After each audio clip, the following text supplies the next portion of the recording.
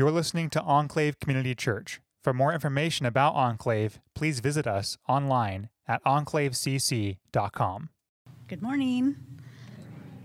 The scriptures are from Paul's letter to the church at Philippi, so Philippians. We've got several different scriptures from several different chapters, beginning with Philippians 1, verse 6. And I am certain that God, who began the good work within you, will continue his work until it is finally finished on the day when Christ Jesus returns. Philippians 2, verse 3. Don't be selfish. Don't try to impress others. Be humble, thinking of others as better than yourselves. Philippians 3, verse 13. I have not achieved it, but I focus on this one thing, forgetting the past and looking forward to what lies ahead. Philippians 4, verse 6. Don't worry about anything. Instead, pray about everything. And finally, Philippians 4, verse 8. Fix your thoughts on what is true and honorable and right and pure and lovely and admirable. Think about things that are excellent and worthy of praise. Let's pray. Thank you, Lord, for this day. This is a wonderful day. We have the decanters back and Josie, the blessed new member of their family and of our Enclave family. We thank you for getting them through all the process that they went through in Africa and getting them back home to us safely. I thank you for all the members of this church and how everybody is so willing to help and to pitch in when we've got things like we're doing Day of Hope. And it's just using our hands to be able to bless our neighbors in the community, Lord. And I thank you for the opportunities that we have here to do that. And just thank you for Brad and the message he's going to be giving us today. And I thank you in Jesus' name. Amen.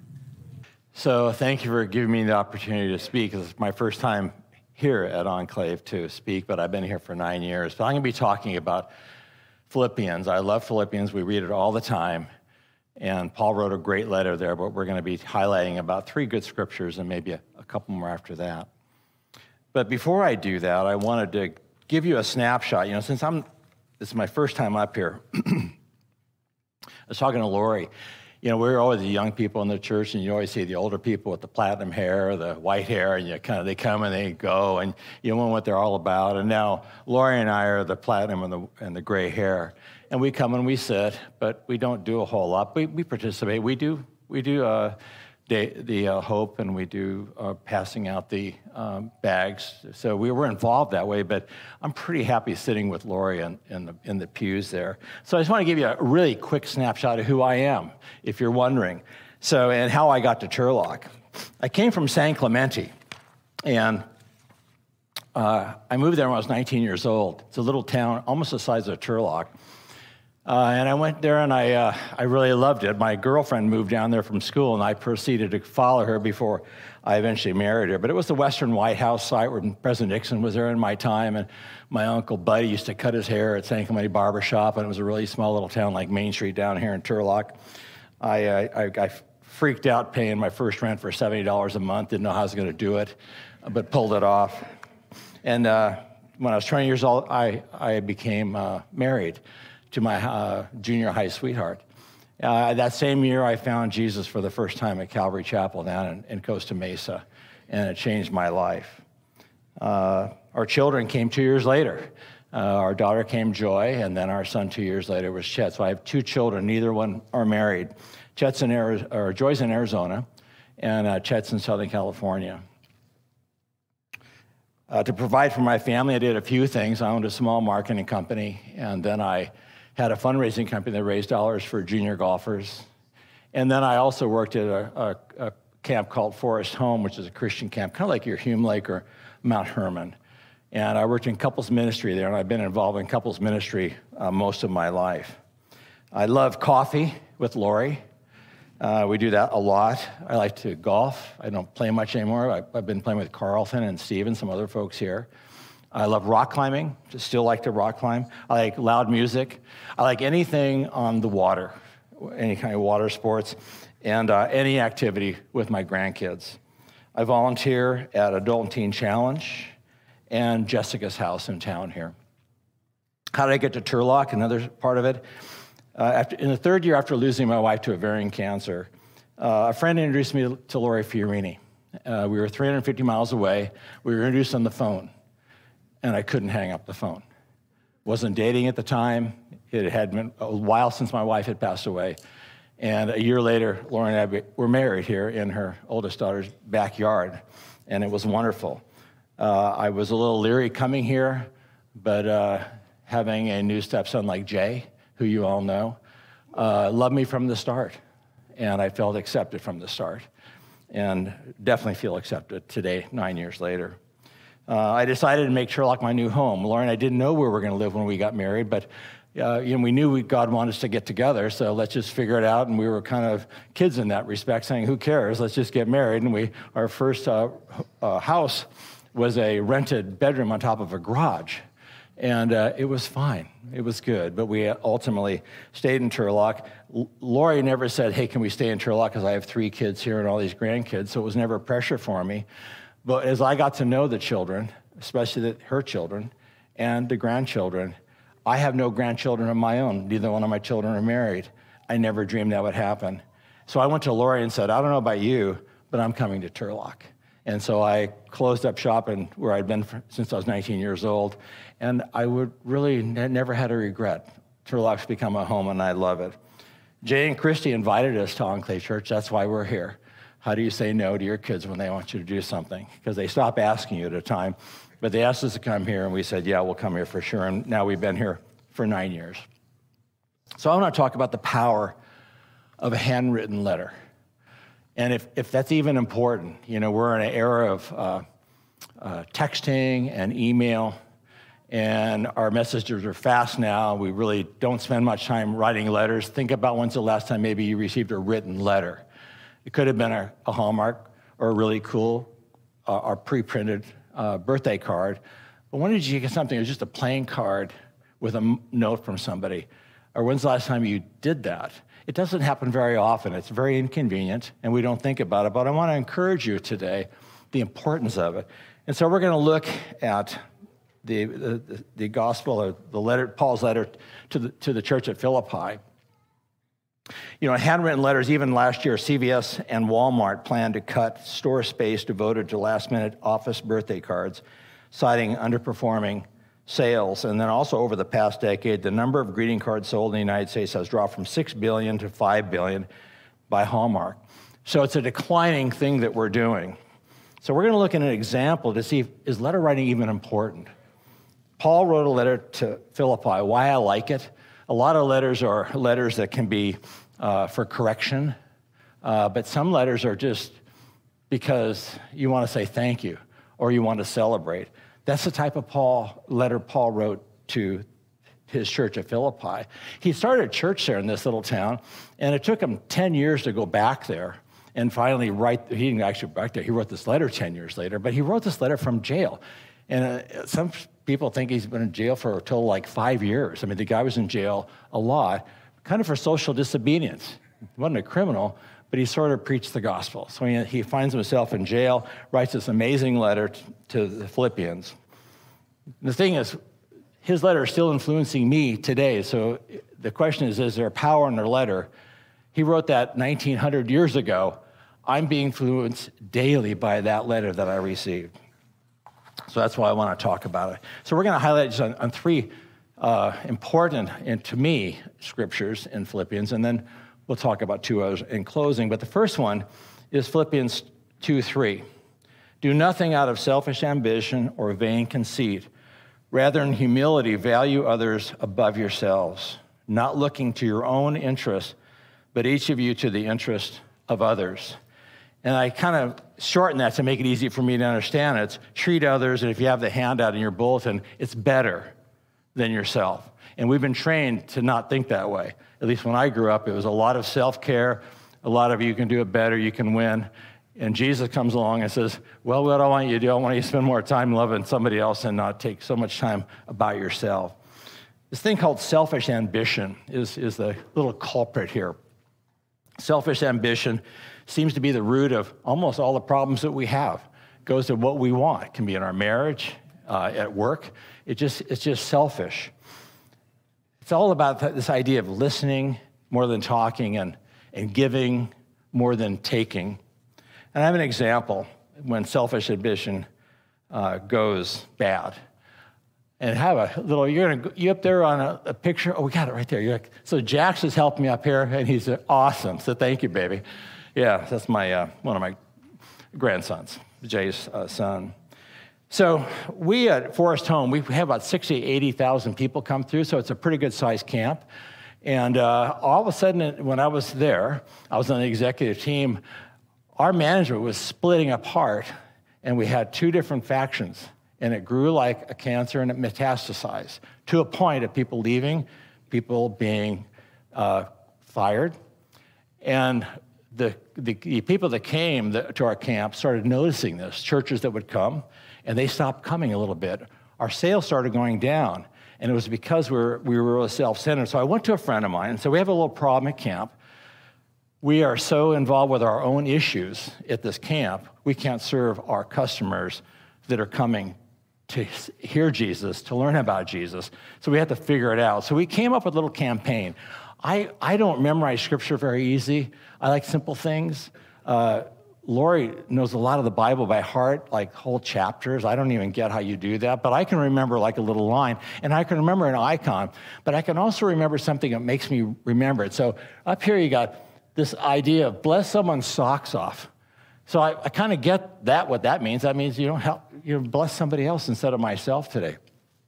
Let's look at the little mug there, Jax. I think there's another one. We also created mugs like that. I actually have one. This is my bless your socks off mug. And then the next one, you see a little sock. So we created a sock. A real easy to understand icon, but all based on treat others better than yourself, P23. So I had a contest for all the staff in camp.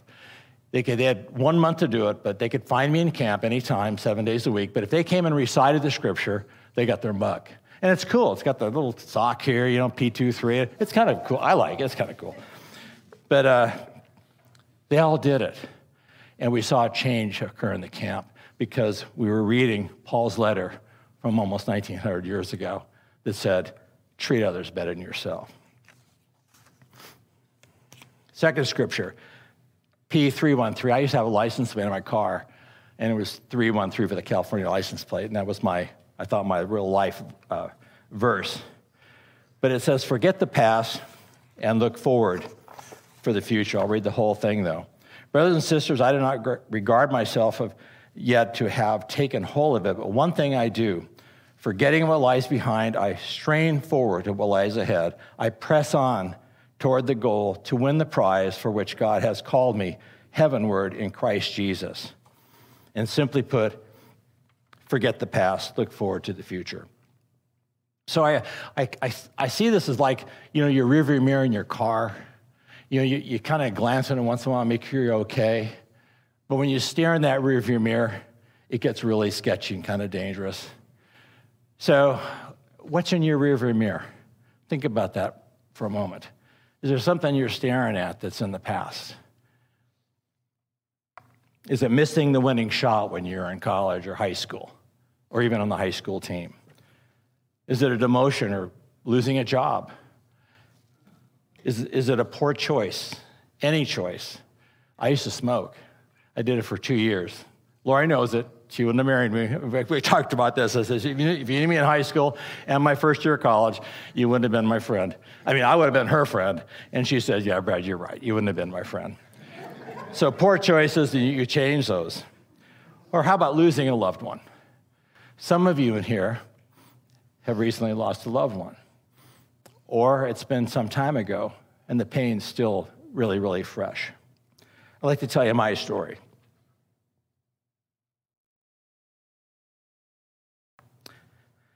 So some of you know what it's like that moment you hear that your loved one is going to be dying. I was fortunate enough to be with my wife when we were at Mission Hospital to the doctor's office when the doctor for the first time told us both, your wife's, or her name is Yolanda, you're going to live about 12 months. After that diagnosis, I remember going out to the parking lot and sitting in the parking lot, and we both sat, and we didn't say a word. I remember the stare looking out the parking lot. It seemed like it went forever until my wife said, well, we got to get in the game. And she was always that way. She's just this fighter, but she got back in the race, and she fought for 22 months. And eventually, I lost her. I started running at that time. I started with 1 mile, 2 miles, and it was 6 miles a day. Lost weight like crazy. I wanted to show a slide, but I thought that was a little vain. But I was chiseled. I looked good, and I was tan, and I really was proud of myself. But I ran a lot, and I had a routine. I didn't think it up, I just did it at 5:45 every morning. And I was, at that time, not really working. At 5:45, I'd wake up, put on my running outfit. I live 1 mile from the beach, downhill, and I put on my earpods and put on Hillsong. First, Fernando Ortega, one song he played. Same song at 5:45 every morning. I would walk briskly to the beach, which was 1 mile downhill, and I made a covenant to myself, or a promise. I'm not going to ask God for help. I'm not going to cry, because I cried every day for a year and a half. And I'm just going to thank him. So on my way to the beach, I would say, thank you for the bacon I can smell at the cafe.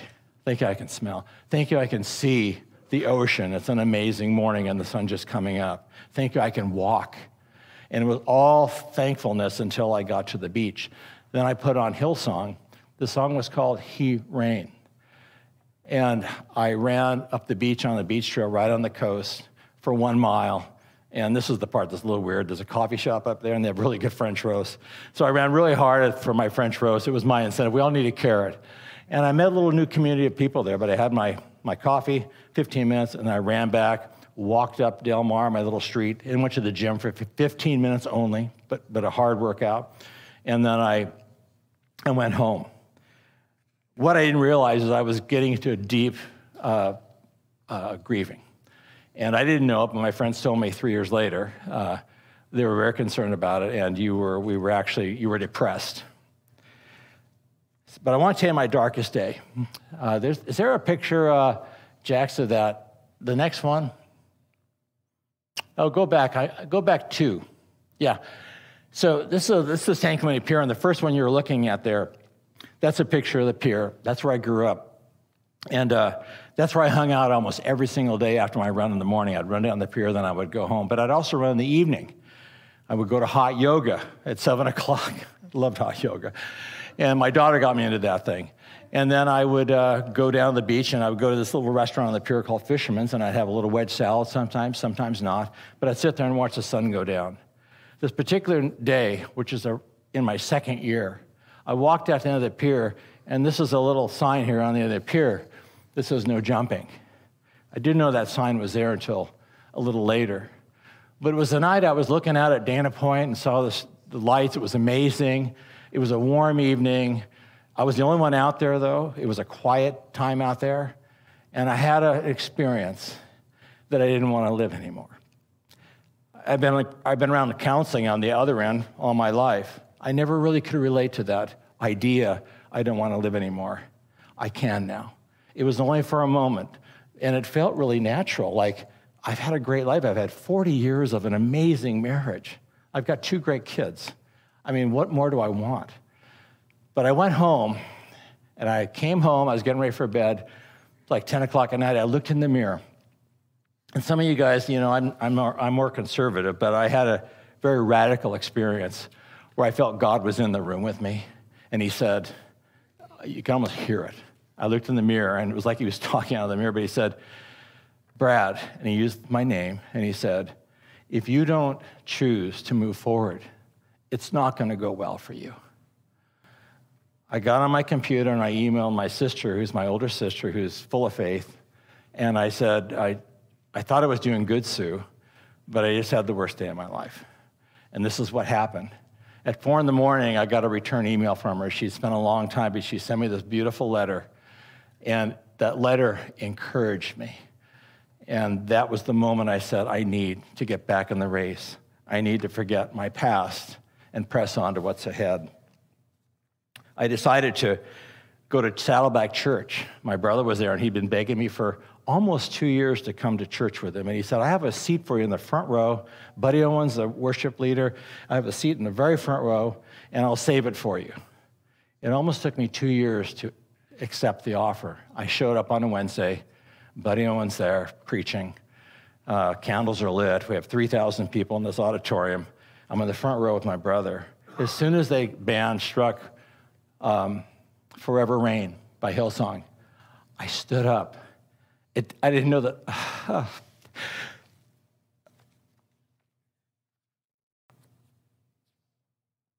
I didn't know. It was just no one was there but me. In that kind of strange, when people stand up and you're in a church, what are they doing? Give them some slack, because you don't know what they're going through and what they need. They can't see us. They're seeing their Savior. They're seeing their God. But that's what happened to me. I stand up, my hands are raised, and that was the moment that I decided to move forward. And from that moment, my life changed dramatically. There's another picture of a couple here. The next slide there. I call this my angel picture. So picture me back down to Fisherman's Restaurant, watching the sunset. It's on a Saturday. The sun hasn't gone down yet, but I think I'm going to go home, or maybe go up to Cafe Mimosa up the street, and it's a little French restaurant. I know the owners, and I wait tables for them for free because I need something to do. And I decided to go up there, so I'm leaving the Fisherman Restaurant on the pier, and I'm walking. There's probably 400 people milling around on a Saturday, and I see this couple go through the crowd. It's a huge crowd of people. Here's this couple. I just see them go right through the crowd, and I just watched them go by. So I don't know what happened. I'm just staring at them. I said, they both are older. They're probably in their 50s. She has gray hair. They're holding hands. He's talking to her. Oh, now she's talking to him. They're listening to each other. They had a relationship, and it just stuck out to me. So they went on, and I just thought it was great. I went up in my car, got in my car, prayed, probably cried too, and decided to leave. So I'm driving out of the parking lot, and there's a little sidewalk there before you get out in the street. You have to wait for pedestrians. So I wait, the pedestrians are coming, and I say, go ahead. And I look, and it's that couple. This is pretty far from what I saw them. So they go across my car. They go the other side, and I'm staring at them and going, God, what are you doing? What are you telling me? They turn around, and they go like this, roll your window down. You're going to love this story, Andrew. These are stories that Andrew likes because it's so real. I roll my window down, and they said, what kind of car is that? And I go, well, it's my Passat. It's a little Passat Volkswagen. I love it, too. It's a little station wagon. They didn't make very money, but it's fast, and it's cool. And so anyway, they said, we really like your car. I said, that's great. And bye. And they took off, and they walked up the street. I went into the street, drove up, and I drove up about a quarter of a mile, almost a half a mile up Del Mar, and now I'm going to go find a parking. There's no parking anywhere in San Clemente on a Saturday, so I'm going all over the streets. I end up 2 blocks over. I'm coming down the street. Now I'm about a half a mile away from where we were. I'm coming really slowly. I'm thinking I'm finding a parking spot, and there they are. They're walking down the street. It's the same couple. So I figure God is saying something. So I've never done this. I pull my car over. They walk up to me, and I go, hi. And they recognize me from the Passat story. So you're the guy with the Passat? Yeah, I know. And I'm going to Cafe Mimosa. Where are you guys going? Well, we're going to get pizza up the street. So, oh, great. And then I got the courage. I said, can I ask you something? I go, yeah. So I just watched you.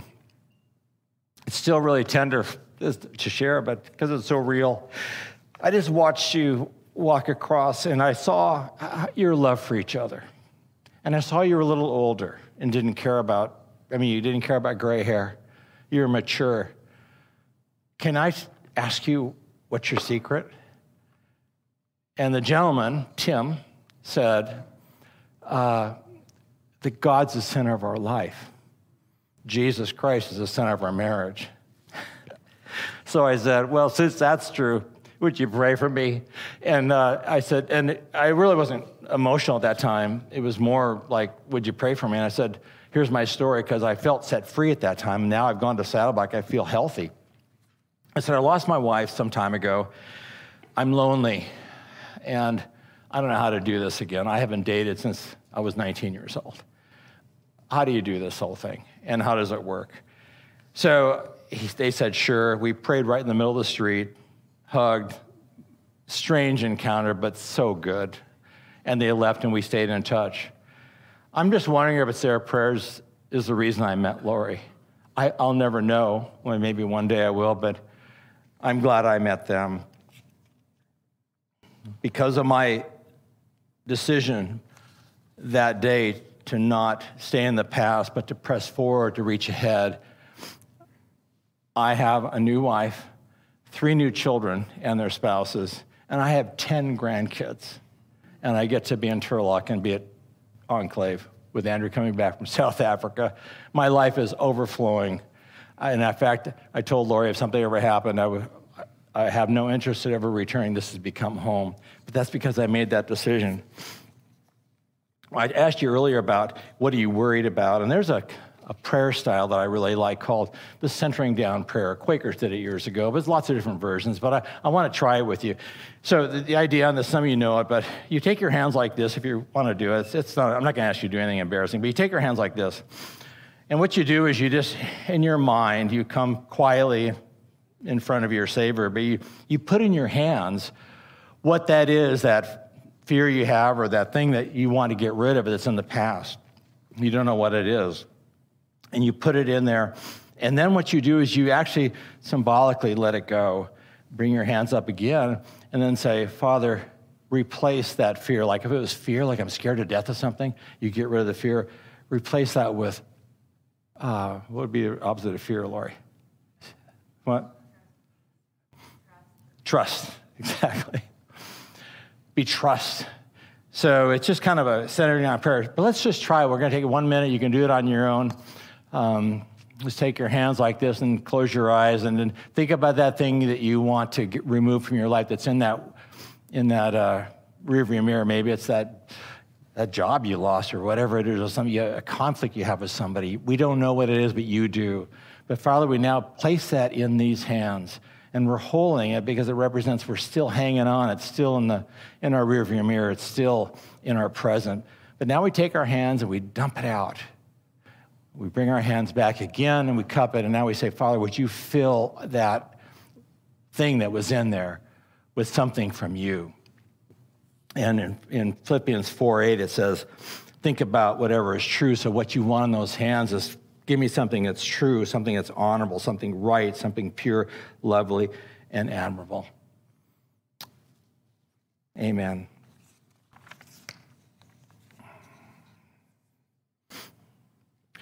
In conclusion, oh, no, we're not in conclusion. Saving the best for last. Philippians 4:6. Don't worry about anything. Pray about everything. Don't be anxious about anything, but in every situation, by prayer and petition with thanksgiving, present your requests to God, and the peace of God, which transcends all understanding, will guard your hearts and your minds in Christ Jesus. So P 4:6, don't worry about anything. Pray about everything. So what are you worried about? Worry steals our joy. And the difference between happiness and joy is joy comes from our Heavenly Father. It's a gift, but it only comes from Him. Happiness, we can have that all the time. A good example of yesterday, I went to UOP to see my alma mater, Pepperdine, play water polo. They played University Pacific. By the way, they're usually ranked between 1 and 5 in the country up there. But I ordered a shirt from Amazon for my alma mater. It said, Pepperdine Waves, and it didn't come in time. I wanted to really show my colors, and God was in it because nobody was for Pepperdine up there. In fact, my stepson invited me to go with two of my children to go up there. And they were all in the car. Everyone was for UOP. I was the only one that was for Pepperdine. So happiness was, for me, if the Waves win. That creates happiness. But joy was sitting in the stands with my grandson next to me and talking, and my stepson next to me and talking. Joy was getting in the car and hearing the conversations and being loved and accepted by another person. So the joy part is a very important thing to have. And the worry takes the joy away. So it's really important not to worry. And I'm a big worrier, so I'm on board with you. But let me tell you my final story. I volunteer at Adult and Teen Challenge. I have for 8 years now. They're a ranch out here on Faith Home Road, and they have a one-year program to get us off addictions. And a lot of you are part of that program. So I volunteer. They get no federal funding or state funding because they're faith-based. So when we went through COVID, I worked with a guy by the name of Louis Roach there. He went through the program 10 years ago. He was addicted to meth. Great family in Oakdale. Golfers, everything right. But Louis had diabetes, and diabetes wore him out. So we became friends. I said one year, Louis, why did you turn to meth? He said, it was the only time I found peace. It was the only time my body didn't hurt. So he went to this program, got clean, got saved, and he was working there. He's worked there for 9 years. There's another story about Louis I'll share in a moment. But Louis and I became friends. When the COVID thing hit, they lost all their fundraising. Golf tournaments, banquets, all the things went down. And Louis said, I'm worrying. So this little letter that Paul wrote where it says, don't worry about anything, was very hard for us to do. So I prayed about it, Louis prayed about it. I said, meet me down at the park, what's the park down? Donnelly Park. I said, meet me down in Donnelly Park, we'll find a park bench. So Louis and I met there, we sit in the park, he said, what's going on, Brad? I said, I got an idea, and let's just sit. And why don't you pray that God will help us? So he did. So I said, when I'm in Southern California, I go to these golf tournaments, and they have these big golf tournaments, they raise a lot of money, but then in the end of the tournament, at the end of the tournament, they have a secondary fundraiser where you can buy golf balls for $1 or 50 cents, whatever. And then they get all these golf balls up, they gather them up, and they put them up in a helicopter. And a lot of the guys and gals at the tournaments that aren't faith-based are a little tippy at that time and spending a lot of money. So it's a way you can raise another $10,000 for the charity. And it's fun to be close to a helicopter. I mean, it's exciting. So I said, I've seen this done. You want to try it here? And instead of going to a golf tournament, why don't we use the ranch? We got 30 acres out here. Let's just dump it at the ranch. So I got with Jay. I said, we need a helicopter. And he found me a couple planes. But we thought planes were maybe could be problematic. They said they could dump the balls, but they wouldn't guarantee where they landed. They'd done some type of a thing where they frozen turkey drop, and I think they had hit a shed instead of this car or something. So there was some history that was a problem. But I got with Louis, and I said, let's just try this thing. So I said, okay. So he went back to his executive committee, and he proposed this. We're going to do a ball drop. We're going to get a helicopter. We're going to sell golf balls. And the committee went, no. We don't want another event. We don't know if it's going to work. So we don't think we're going to do it. So Louis, who is strong, looked at his boss, the exec director, says, so my role is fundraising and community service, right? He says, yeah, so I can make all the decisions. He said, yeah. So he said, the executive, we're doing it, to their chagrin. So anyway, we needed to find a helicopter. Out of the blue, Sheriff Dirksey had come to my door when he was trying to get a vote years ago, and that's the only time I met him. So another person said, you should email Sheriff Dirksey. So I did. I wrote a little email, hey, Sheriff Dirksey, we want a helicopter. We're going to drop some golf balls. It's for Adult and Teen Challenge. In 2 hours, I get a reply email from Sheriff Dirksey. Hey, Brad, love to. I sort of do remember meeting you at your doorstep, but because I use that as a little bit of you need to give me I voted for you, so come on, throw me a bone on this thing. Anyway, he gave me this really great letter. So let me check with staff. 2 days later, we got the affirmation. So I called Louie. I said, the chopper's coming. We better figure out what we're going to do on this thing. We went to Trinity down at Starbucks in Canal. She said, I'm on board. I'm going to bring my whole staff, free coffee, free hot chocolate, all that's going to be. I mean, they brought a whole team of 5 people down there. It was just an amazing thing. We developed this ball drop thing. I forgot I want to start with this. That's the bench. That's the very bench down at the park that we sat at. And I remember today, we prayed and we wept.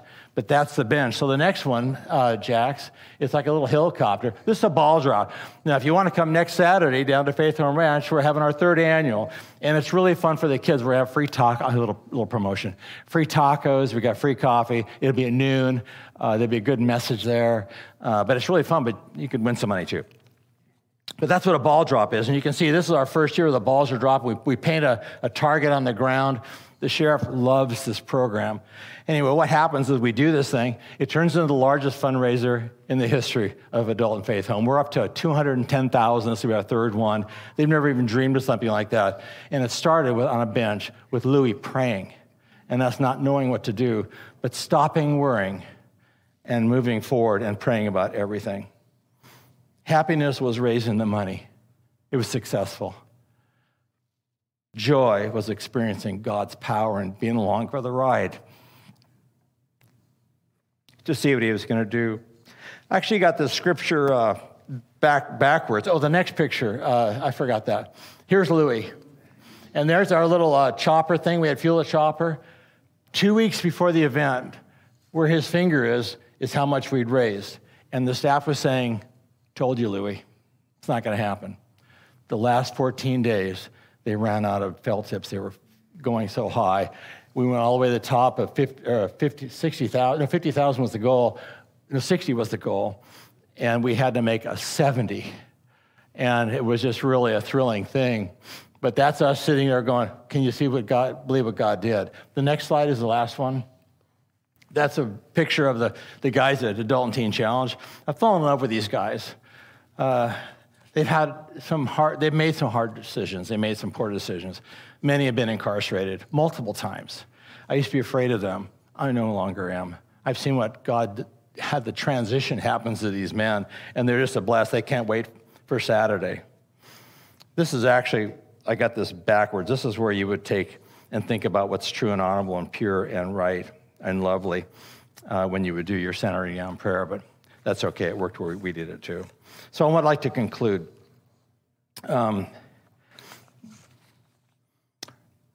I'd like you to do a little exercise. If in your bulletin you have a little note card, and I want to ask you if you'd like to just sit down. We're going to take about 4 to 5 minutes, and I'd like you to write a note. Paul's letter influences my life daily. I want to encourage you and also to remind you that we all have a similar power in our writing. Think about those letters you've received. I keep mine because I don't get very many. So you have a chance to really influence a life. So find your note card. If you need a pen, Jack's got the pens right there. Raise your hand. He's going to give you come down the aisle. Their hands are going up for pens, and then we'll have Jay come up here, and he's going to lead us in a new song. And while we write this out, yeah. Couple ideas on this. There's lots of reasons for writing letters. One's for correction. I prefer you don't do that today. But it's appreciation, celebration, congratulations, information, compassion. Paul's letter was showing affection.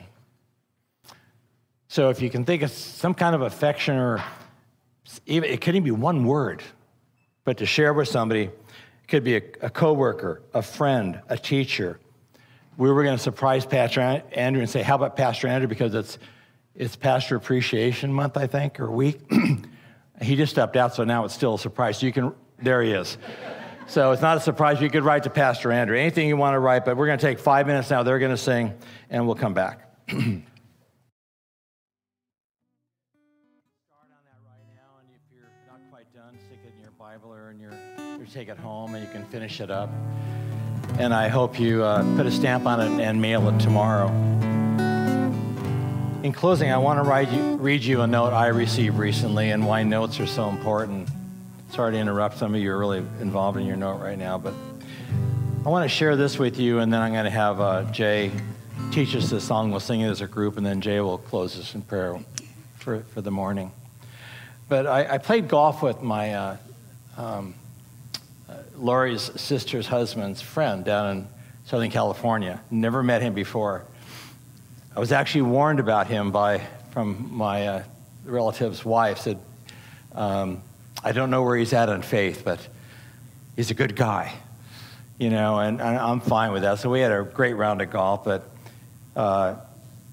he used lots of expletives. But I was drawn to him and found out his wife has onset dementia and Alzheimer's. And now he has to care for her.